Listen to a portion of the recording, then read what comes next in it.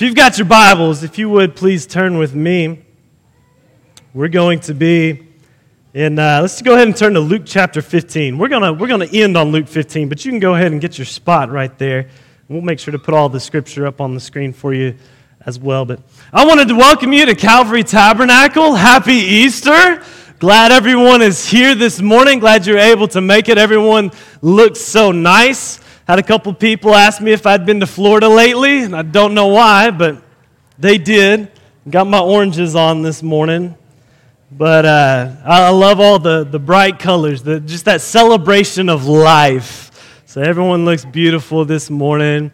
Everyone looks beautiful. I want to thank our pastors, Pastor Billy and Sister Peggy, for giving us this opportunity, not only today, but this weekend, to have our Easter egg hunt and our Good Friday prayer service. And it's just been a wonderful, beautiful weekend. We want to thank Julie Elliott and her team that put together everything and made it all so nice and pretty and fun for us. So yes, come on.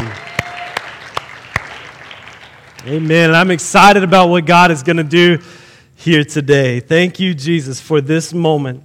And God, I pray that as we look into your word, Lord, that you would help us to open our ears to hear, help us to open our minds to comprehend. And God, I pray that our hearts, the heart of every single man, woman, and boy and girl in this place today, that our hearts would be open and ready to receive every single word that you have for us today. In Jesus' name, amen. Amen.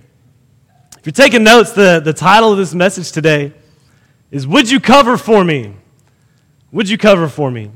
I don't know if you've ever, maybe you had a little bit of a shaky past as a child, and this especially happens whenever you have multiple siblings, and you get in trouble around the house for doing something, and you're like, oh no, just don't tell mom or dad, don't tell them what I did, and what you're asking as a kid is, hey, would you cover for me? Would you conceal the things that I've done so it's not exposed and so I don't have to go through the consequence of my actions? And so today I want to talk about this idea of covering. Someone look at the neighbor you're sitting beside and say, I'm going to cover you. There we go. So here's point number one. If you're taking notes, write this down. I need a sacrifice.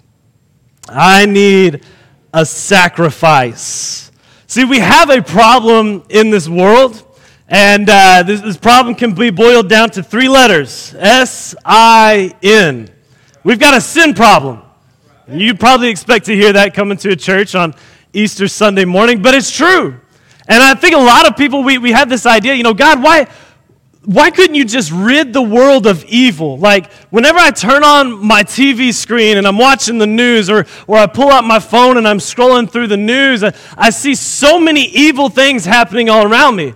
I see things happening that make me cringe. I see violence. I see hatred. I see people that have been unfaithful, people who have lied or stolen or cheated, and people who have abused. And it's ugly. We live in an ugly time. We live in an ugly environment. We live in an ugly culture that's just absolutely condensed with sin.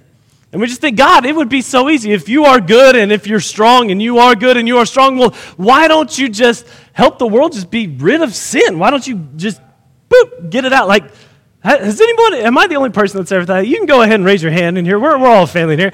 You can go ahead. I've thought that, like, God, couldn't you just, and it'd be done?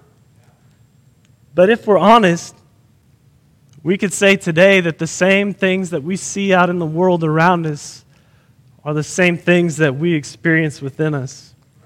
Because every single one of us, as the Bible says in Romans chapter 3, verse 23, it says, all have sinned. Every one of us has sinned. We've all fallen short of God's standard, God's glorious standard. See, I think we make a practice, if you're a believer in the house, I think you make a practice of looking at other people's sin and saying, I'm not as bad as them. Like, I haven't gone that far before. Like, I haven't killed anybody, so I mean, I'm actually pretty good, if you look at the grand scheme of things. But the problem is we're comparing our sin with another person's sin, but God says that He has a completely different set of standards. Have you ever heard the word comparison? I want you to think about it like this. Compare a sin. When we're living in comparison, we're comparing our sins to other sins. We're comparing our merits to other merits. But if we are going to be the church of Jesus Christ with power and authority in our lives, then we have to learn to view ourselves by a different standard, and that's God's glorious standard. So I think it's easy to say, God, couldn't you just get the sin, get the evil out of our world? Well, if we're being honest, that would mean that I have to go and you have to go and your neighbor and your wife and your kids and we all, like, God would just have to just poof, I got to get rid of humanity, because the sin problem isn't just outside. The sin problem is in our hearts. So we see that sin brings about a big problem. So what do we do? How do we reconcile that in our minds? How do we come to a conclusion that God is good, but sin is still here? It's a kind of a daunting thought to think of. But I want to show you what God had in mind. And this is beautiful, absolutely beautiful, because we want the sin out of our world and out of our hearts. But we want to be here at the same. We still want to exist. Does anybody just not want to exist anymore? Don't raise your hand in that. Don't do that. We all want to exist, and we want to exist in a world where we can be free from sin. And so God made a way. Look at someone you sit beside, say, God made a way. God made a way. I want to look at Leviticus chapter 1 real quick. I bet you didn't expect to be reading from the book of Leviticus on Easter Sunday morning, but that's where we are here today. Leviticus chapter 1, they'll put it up on the screen. Verse 1, it says, the Lord called to Moses from the tabernacle and said to him, give the following instructions to the people of Israel. When you present an animal as an offering to the Lord, you may take it from your herd of cattle or your flock of sheep and goats. If the animal you present as a burnt offering is from the herd, it must be a male with no defects. Bring it to the entrance of the tabernacle so you may be accepted by the Lord. Lay your hand on the animal's head, and the Lord will accept its death in your place to purify you, making you right with Him. Then slaughter the young bull in the Lord's presence. Well, it just took an ugly turn, right? And Aaron's sons and the priests will present the animal's blood by splattering it against the sides of the altar that stands at the entrance of the tabernacle. Everyone said amen, right? That's kind of gross. And we got all of our kids in here today. We're all just in here. We usually have kids' church, but today we're going to have communion here in a moment, and we wanted to make sure our families were together as we take communion. And so I realize kids are here. I don't want to get too graphic in this, but this is ugly, church. God made a way for us to purify ourselves from this sin problem that we have, but it wasn't a pretty solution. It was pretty ugly, as a matter of fact. It was not beautiful. We see that we have a problem, and this problem is sin. And here's the thing about it. I want everyone to hear this today. Sin demands a penalty, and that penalty is death. That's not a small penalty. We expect maybe a little slap on the wrist, Well, I'm not as bad as that person over there, so God should have a little bit more mercy. The thing about it is debt or sin is demanding a penalty. Sin is demanding a penalty. A penalty has to be paid when a person sins. So we have this ugly reality. Hey, I'm a sinner. I've done things that I should not have done. I've gone against the Word of God. I've gone against morality. I haven't been a perfect person. And death is saying, hey, you're mine now. That's not a good feeling, is it, church? That's not a good feeling. But there's actually two things that happen when we sin. Number one is it brings pain and suffering to ourselves and to others. Let's bring it back old school a little bit for the Bible. If you were to steal your neighbor's sheep, it would bring about pain and suffering for your neighbor. Your actions would cause a negative impact on your neighbor. But not only that, say you get caught stealing your neighbor's sheep. Now you've got to pay a penalty. You've got to pay a price. So that's the first thing that happens whenever we sin. There's another thing, though. The relationship that you had now with that person is strained. It's damaged. Those that you sin, whenever you sin, those that are affected, that relationship you have with them now is damaged. I don't know if anyone's ever done anything to you before, but if they've ever done anything that was hurtful or painful, you know how difficult it is to be happy around them and smile and put on a face that says, don't worry about it. It's difficult because we're experiencing pain and we're suffering on the inside. And that relationship, as much as we want these things to have never happened, they've happened, and it causes strain on a relationship. Someone say, but God. He's so great that in His mercy, He provided a way for us to be forgiven and those relationships and our relationship ultimately with Him to be restored. And that's what I want to talk about today. There's two words that sum that idea up. They're Bible-sounding words, so hang on with me. Are you ready? Atonement and reconciliation. Atonement and reconciliation. I know these words, they're not commonly used in our everyday English conversation today, but if you're going to read the Bible, you're probably going to run across these words pretty often, atonement and reconciliation. These are what these words mean, so we'll just help you out. Atonement means to cover something, to cover. Reconciliation means to make friendly again. In other words, there was a relationship that has been pulled apart, and reconciliation means that relationship has been brought back together and made friendly again. Romans chapter 6, verse 23 says, the wages of sin is death, but the free gift of God is eternal life through Christ Jesus our Lord. So we see there's a penalty we've got to pay, and we need that penalty covered. And then in Isaiah 59, verse 2, it says, it is your sins that have cut you off from God. It's caused a separation in a relationship. Someone say, I need to be atoned. Say, I need some reconciliation. Congratulations, you just said two big Bible words. I'm proud of you. That's awesome.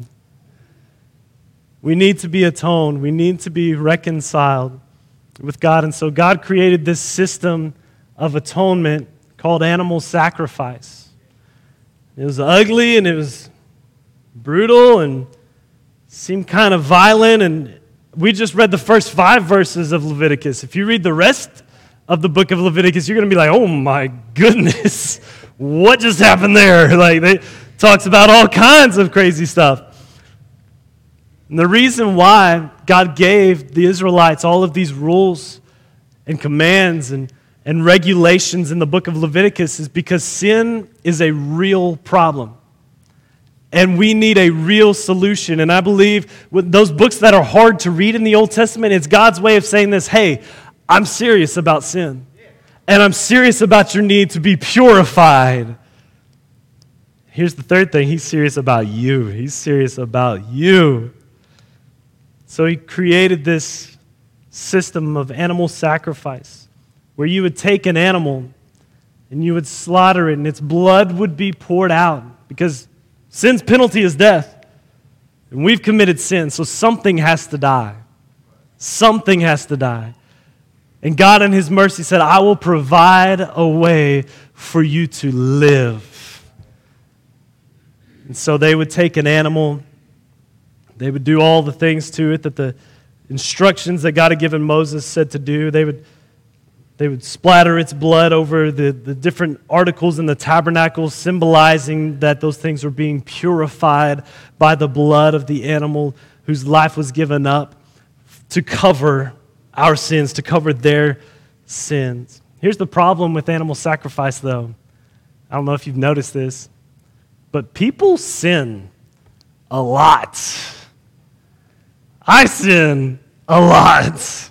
If you're honest, you might say you sin a lot. So what do? I mean, I can imagine God is giving these instructions to Moses and saying, hey, Moses, I've got this new system It's called animal sacrifice. Whenever you sin, you're going to have to offer an animal. You're going to have to kill it and use its blood to purify your sins. That sacrifice will cover your sins. I can just imagine Moses, he's sitting there and Aaron, his brother, is next to him. And I can just imagine Moses kind of leans over and he's like, hey, Aaron,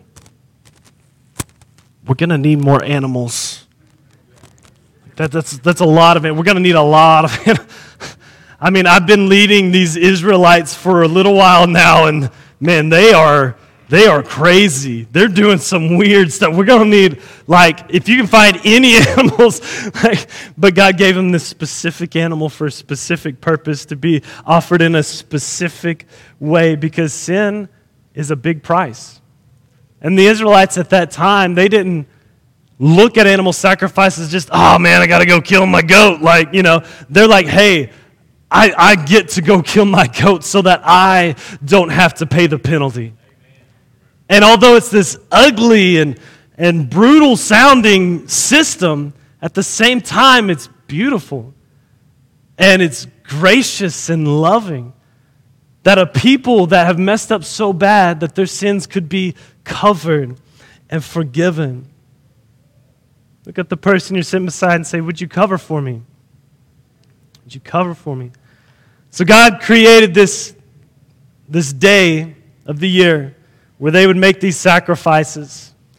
It's called the Day of Atonement, the Day of Covering. And on this day, they would go through all those religious rituals so that their sins could be forgiven.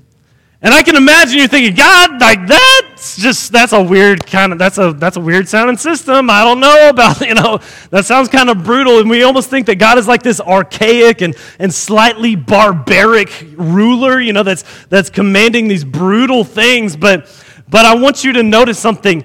It was never God's intention for animal sacrifice to be a permanent system. And I want to show you this in Exodus chapter 25. This is before God told them what to do in Leviticus. Just keep note of that. Exodus chapter 25, verse 17. This is so good. This is so good. He's given Moses instruction on how to build the tabernacle and all the furnishings that would go in the tabernacle, which would be this place where the animal sacrifices would take place as a form of worship to God. And so Exodus 25, verse 17, he's given them instructions, remember, how to build this. He says, make the ark's cover. Right before this, he told them to make an ark. It's a box. And they said, then make the ark's cover the place of atonement from pure gold. Now skip down to verse 21. It says, place inside the ark the stone tablets. So place inside the box the stone tablets inscribed with the terms of the covenant or the law, which I will give to you. He hadn't given it to them yet. I want you to notice that. He hadn't given the Israelites his law yet. That covenant relationship between God and his people hadn't been formed yet. He told them, build a box and place inside of it the articles of the covenant, the agreement of the covenant, my law with you. Place it inside the ark, and then put on top of the ark the lid, the covering, called the place of atonement. Y'all, this is good. Are you ready for this? Whenever I read this, I was like, wow. I hadn't seen this before in the Old Testament. Listen, God created a way for his people to be forgiven of their sins before he ever gave them the law to follow. Paul tells the church, he says, hey, the only way you could not sin is if there was no law to follow. And at this time, the Israelites, they had no law to follow. And before they were given the law, basically God is saying this, hey, I know you're going to mess up. I know you're going to make mistakes. I know you're going to sin. That's why I'm making a way for that sin to be covered. Put the place of atonement over the law, because I know you're going to break it, but even before I give it, I want you to know that there is room for you in this relationship. There is a way for your sin to be covered. Woo! Y'all, I got excited when I read that. I love it. The place of atonement. Before we even had a law to break, God created a way for us to be forgiven. So this idea of animal sacrifice, it wasn't final because God had a plan all along. Even before the law was given, He already had a plan in place. And animal sacrifices, they would happen for a couple thousand of years. But then on a cold, crisp night, under the stars of Bethlehem, the final sacrificial lamb would be born. Someone say, I need a sacrifice. Here's point number 2, I need Jesus. Can I tell you today, Jesus is that sacrifice. Look what Paul says about Jesus in Romans chapter 5, starting in verse 6. He says, when we were utterly helpless. That tells me I'm desperate. I am in desperate need. I need Jesus. When we were utterly helpless, Christ came at just the right time, and He died for us sinners. Not for Himself. He died for us. Now, most people would be willing to die for an upright person, though someone might perhaps be willing to die for a person who is especially good. But God showed His great love for us by sending Christ to die for us while we were still sinners. Church, say it with me. Atonement.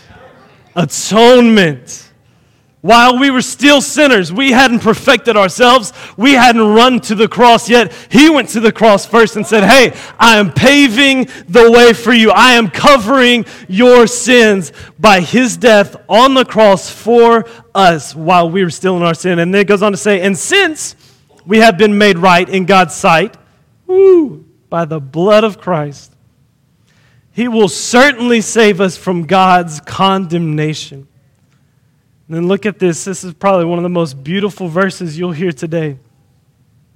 For since our friendship with God was restored. Look at the person who's sitting beside and say reconciliation. Because your friendship with God was restored by the death of His Son while we were still His enemies, we will certainly be saved through the life of His Son that we are celebrating this morning. Come on. So now we can rejoice in our wonderful new relationship with God because our Lord Jesus Christ has made us friends of God. Come on. Woo! Church, it would have been enough if we still had a system of animal sacrifice today. That would have been enough. He's not obligated to give us anything. But not only did He give us a way for our sins to be covered, but He paved the way for our relationship with Him to be made friendly again. We are friends of God in this wonderful new relationship that we have with Him. Jesus, thank you. God, thank you so much. Thank you so much. If our worship team would come on up this morning. Please hear me, church. You don't just want Jesus, you need Jesus. You need Jesus. We've needed Him from the beginning. That's why so many Christians claim that any other belief is invalid or illegitimate, is because there is no other way to the Father except through Jesus, except through His sacrifice. We needed a sacrifice. He was the sacrifice, church. That's why there's no other way. There's no other way. You need Jesus. I need Jesus. We need Jesus. Our world needs Jesus. Here's our last point right here. I need a resurrection. I need a resurrection. So how do we get included in this deal. We want our sins to be covered, and if you don't want a relationship with God, then you just haven't experienced His goodness yet. Because let me tell you, once you experience His goodness, you're going to want that relationship with Jesus. So I don't know about you, but I want it. I want to be included in this deal. I want to be made right with God. I want to be restored in friendship with Jesus. So how do we do that, church? It says in Romans chapter 3, verse 22, it says, we are made right with God by placing our faith in Jesus Christ. It's faith. It's faith. And this is true. I want everyone to hear this because there may be someone in this room here today that says, man, I've gone too far. I messed up too bad. You say Jesus will cover my sins. Well, Pastor Sam, you don't know the sins that I've committed. I want you to see this next part right here. Romans 3, verse 22. This is true for everyone who believes, no matter who we are. Woo! Listen, the only act that you have to perform to be covered and reconciled with God, to be atoned for and to be reconciled, the only act is putting your faith in Jesus. That is the only act that you will ever have to perform to receive this beautiful relationship with God. Dalton, would you come up here for a minute, please? Thank you. Luke chapter 15. I asked you to turn there at the beginning. We're finally there. Verse 17.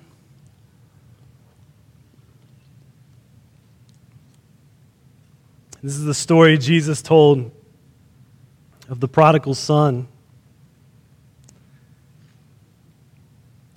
It's a story that he made up to prove a point that he wanted to make. Luke 15, verse 17, it says, when he finally came to his senses, talking about this younger son, let me tell you what he did. This younger son went to his father and said, Dad, I want my share of the inheritance now before you die. That's a pretty selfish thing to ask, isn't it? Like, give me what's going to be mine after you're dead, but I don't want to wait till then. Just give it to me now. In other words, the son is saying, Dad, you're as good as dead to me. I want it now. So his father chose to give it to him. And the son leaves home, leaves his father, runs away, and squanders everything his father had given him on wild living.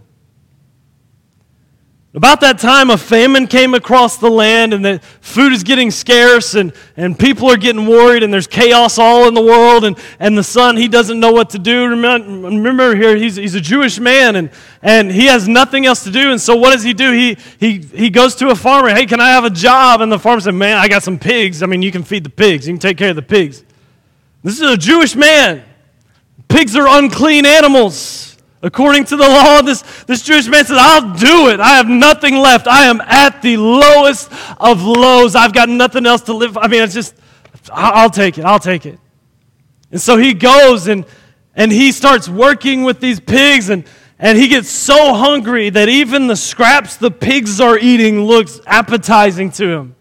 I mean, he gets so low. And then finally, one day, verse 17, when he finally came to his senses, he said to himself, man, at home, even the hired servants have food enough to spare. Even the hired servants. I was my father's son. I had plenty. Even the hired servants had food enough to spare. And here I am dying of hunger. In verse 18, I will go home to my father. Someone say, let's go home. I'll go home to my father and say, Father, I have sinned against both heaven and you. Notice, he's preparing this speech. He's going to give his father this grand speech. Father, I have sinned against both heaven and you, and I am no longer worthy of being called your son. Please take me on as a hired servant. That's the heart of repentance, church. That's a heart of repentance. Coming humbly and saying, God, I don't deserve what you have to give me, but I'm willing to receive whatever you will give me. So he did. He returned home to his father. And while he was still a long way off, his father saw him coming. And filled with love and compassion, he ran to his son. He threw his arms around him, embraced him, and he kissed him. And his son, he started reciting this speech he had prepared. His son said to him, "Father, I have sinned against both heaven and you, and I am no longer worthy of being called your son." But his father cut him off, and he says to the servants, "Quick, bring the finest robe in the house and put it on him. Get a ring for his finger and sandals for his feet, and kill the calf." Someone say, "Kill it." Kill the calf. We have been fattening. We've been preparing for this moment. We must celebrate with a feast, for this son of mine was dead and has now returned to life. He was lost, but now he is found. And I'm reading from the NLT. I love what it says. It says, "So let the party begin." Woo! I want to show you.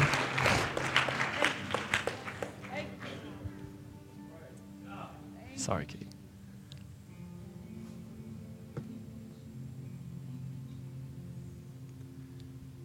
Jesus' sacrifice on the cross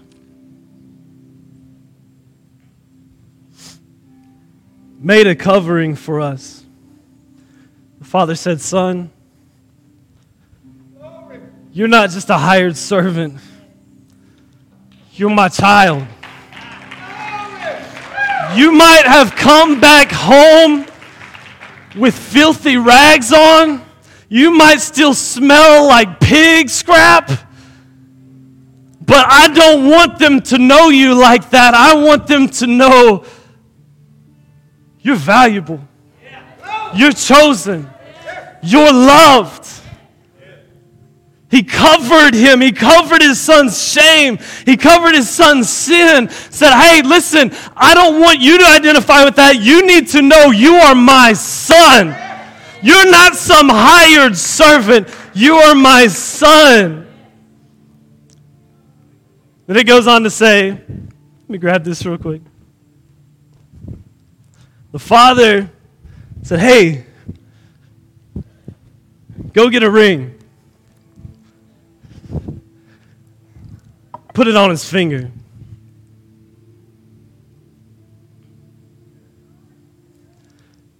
What he's saying to the son is this: you're not just a hired servant. You have authority. He didn't have to give us authority, church. He didn't have to give us a position or a place. But he's just that good.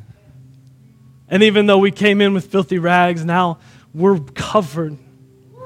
And now we've got a symbol of authority on our hands. Back then in Jewish culture, if you wrote a letter or if you signed a decree, you would use your ring. It's called the signet ring.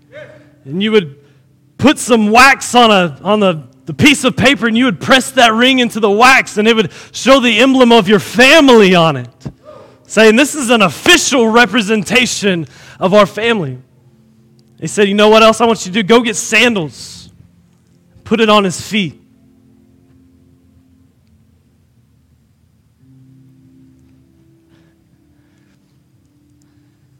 Back in this time in Jewish culture, sandals, this is beautiful.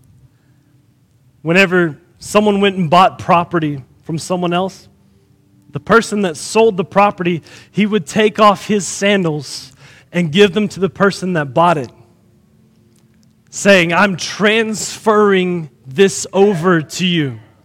This now belongs to you."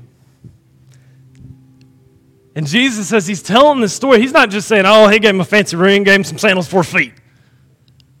No, he's saying this: hey, the father, he was lavishing love on his child. He wanted the child to know who he was. He wanted the child to know his past didn't define him. He wanted the child to know that he could walk with authority. And he wanted the child to know that everything that Jesus did for him was done as a gift. He was transferring it to him. It's your right to be a believer. I think someone needs to hear that today. If you are an unbeliever, it is your right to be a believer. We have been given the right. It's been transferred to us. And then he said, "Go get the calf that we've been preparing, the fattened calf. Go kill it. We're going to feast. I want you to notice none of these things. The son didn't need any of these things. He didn't have need of any of these things, but the Father gave it to him. And I want you to notice he said, go kill the calf. See, church, for there to be a covering, a forgiveness of sins, something has to die. Sin demands death. Something's got to die. Father said, go kill the calf. And as that calf is being slaughtered, that atoning power covers them, covers this child. He says, now let's party. Now let's celebrate. Because today a resurrection has happened. My son once was dead, but now he's alive. He once was lost, but now he's found. He's finally home. And let me tell you, church, that is the heart that God has for you today. I want you home. I have prepared a place of atonement. I have prepared a place of reconciliation. I have prepared a place for you. I want you to notice, it says, while we were still sinners, Christ died for us. In other words, Jesus initiated reconciliation. He initiated atonement. He didn't wait on us to get our stuff together. No, it wouldn't. It would never happen. We couldn't. It's impossible. So he initiated it. I want to say this to you. If you would just close your eyes for a moment. Thank you, Dalton. If you would just close your eyes for a moment. I want you to hear this very, very, very clearly, because this could be the difference maker in your eternity today. You don't have to get your life together to come to Jesus. He initiated atonement and reconciliation. All we have to do is go back home. All we have to do is have faith in Jesus and in his work on the cross. And when we do that, church, a celebration is going to happen. 2 Corinthians chapter 5, verse 17 says, this means that anyone who belongs to Christ has become a new person. The old life is gone. A new life has begun because we've seen a resurrection. We serve a resurrected God. You can open your eyes.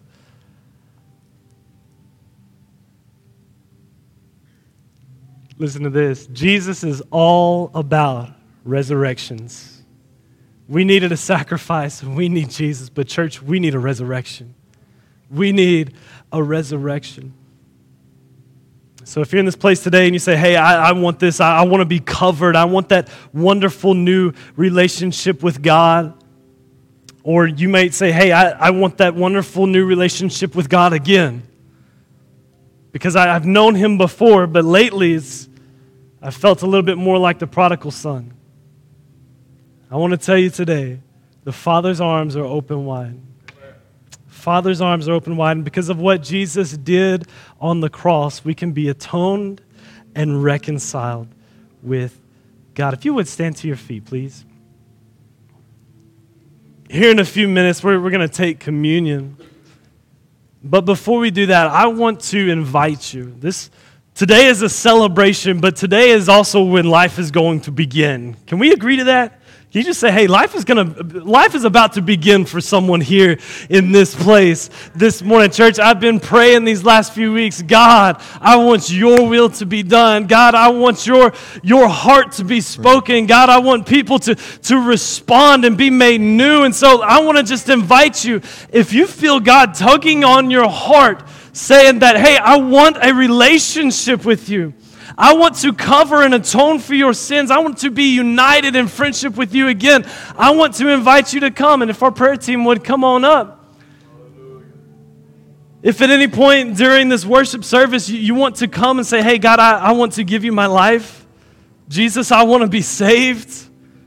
We invite you to come. We'd love to pray with you. If you want to say, hey, listen, I felt like I've been a little bit distant lately, but I want my heart to be reunited with God. I want you to come. You may say, hey, I need healing in my body. I've been sick. I've been hurt. I've been suffering. Listen, the Bible tells us that by the stripes of Jesus, by his wounds, we are healed. And we're talking about a resurrected king. If you need healing, if you need salvation, if you want to be filled with the Holy Spirit, listen, don't put it off any longer, because you've got a God who has initiated the reconciliation. All he needs from us is a response, church. All he needs is a response. And so I want to encourage you as we worship together. If you need prayer, come for prayer. We've got altars on either side over here. If you want to pray alone, you can come to one of these altars over here. We ask if someone's at the altar, please don't pray for them. Just let them have a moment with the Holy Spirit. So we're going to pray and we're going to worship, and here in a couple minutes we're going to take communion together. Let's worship together.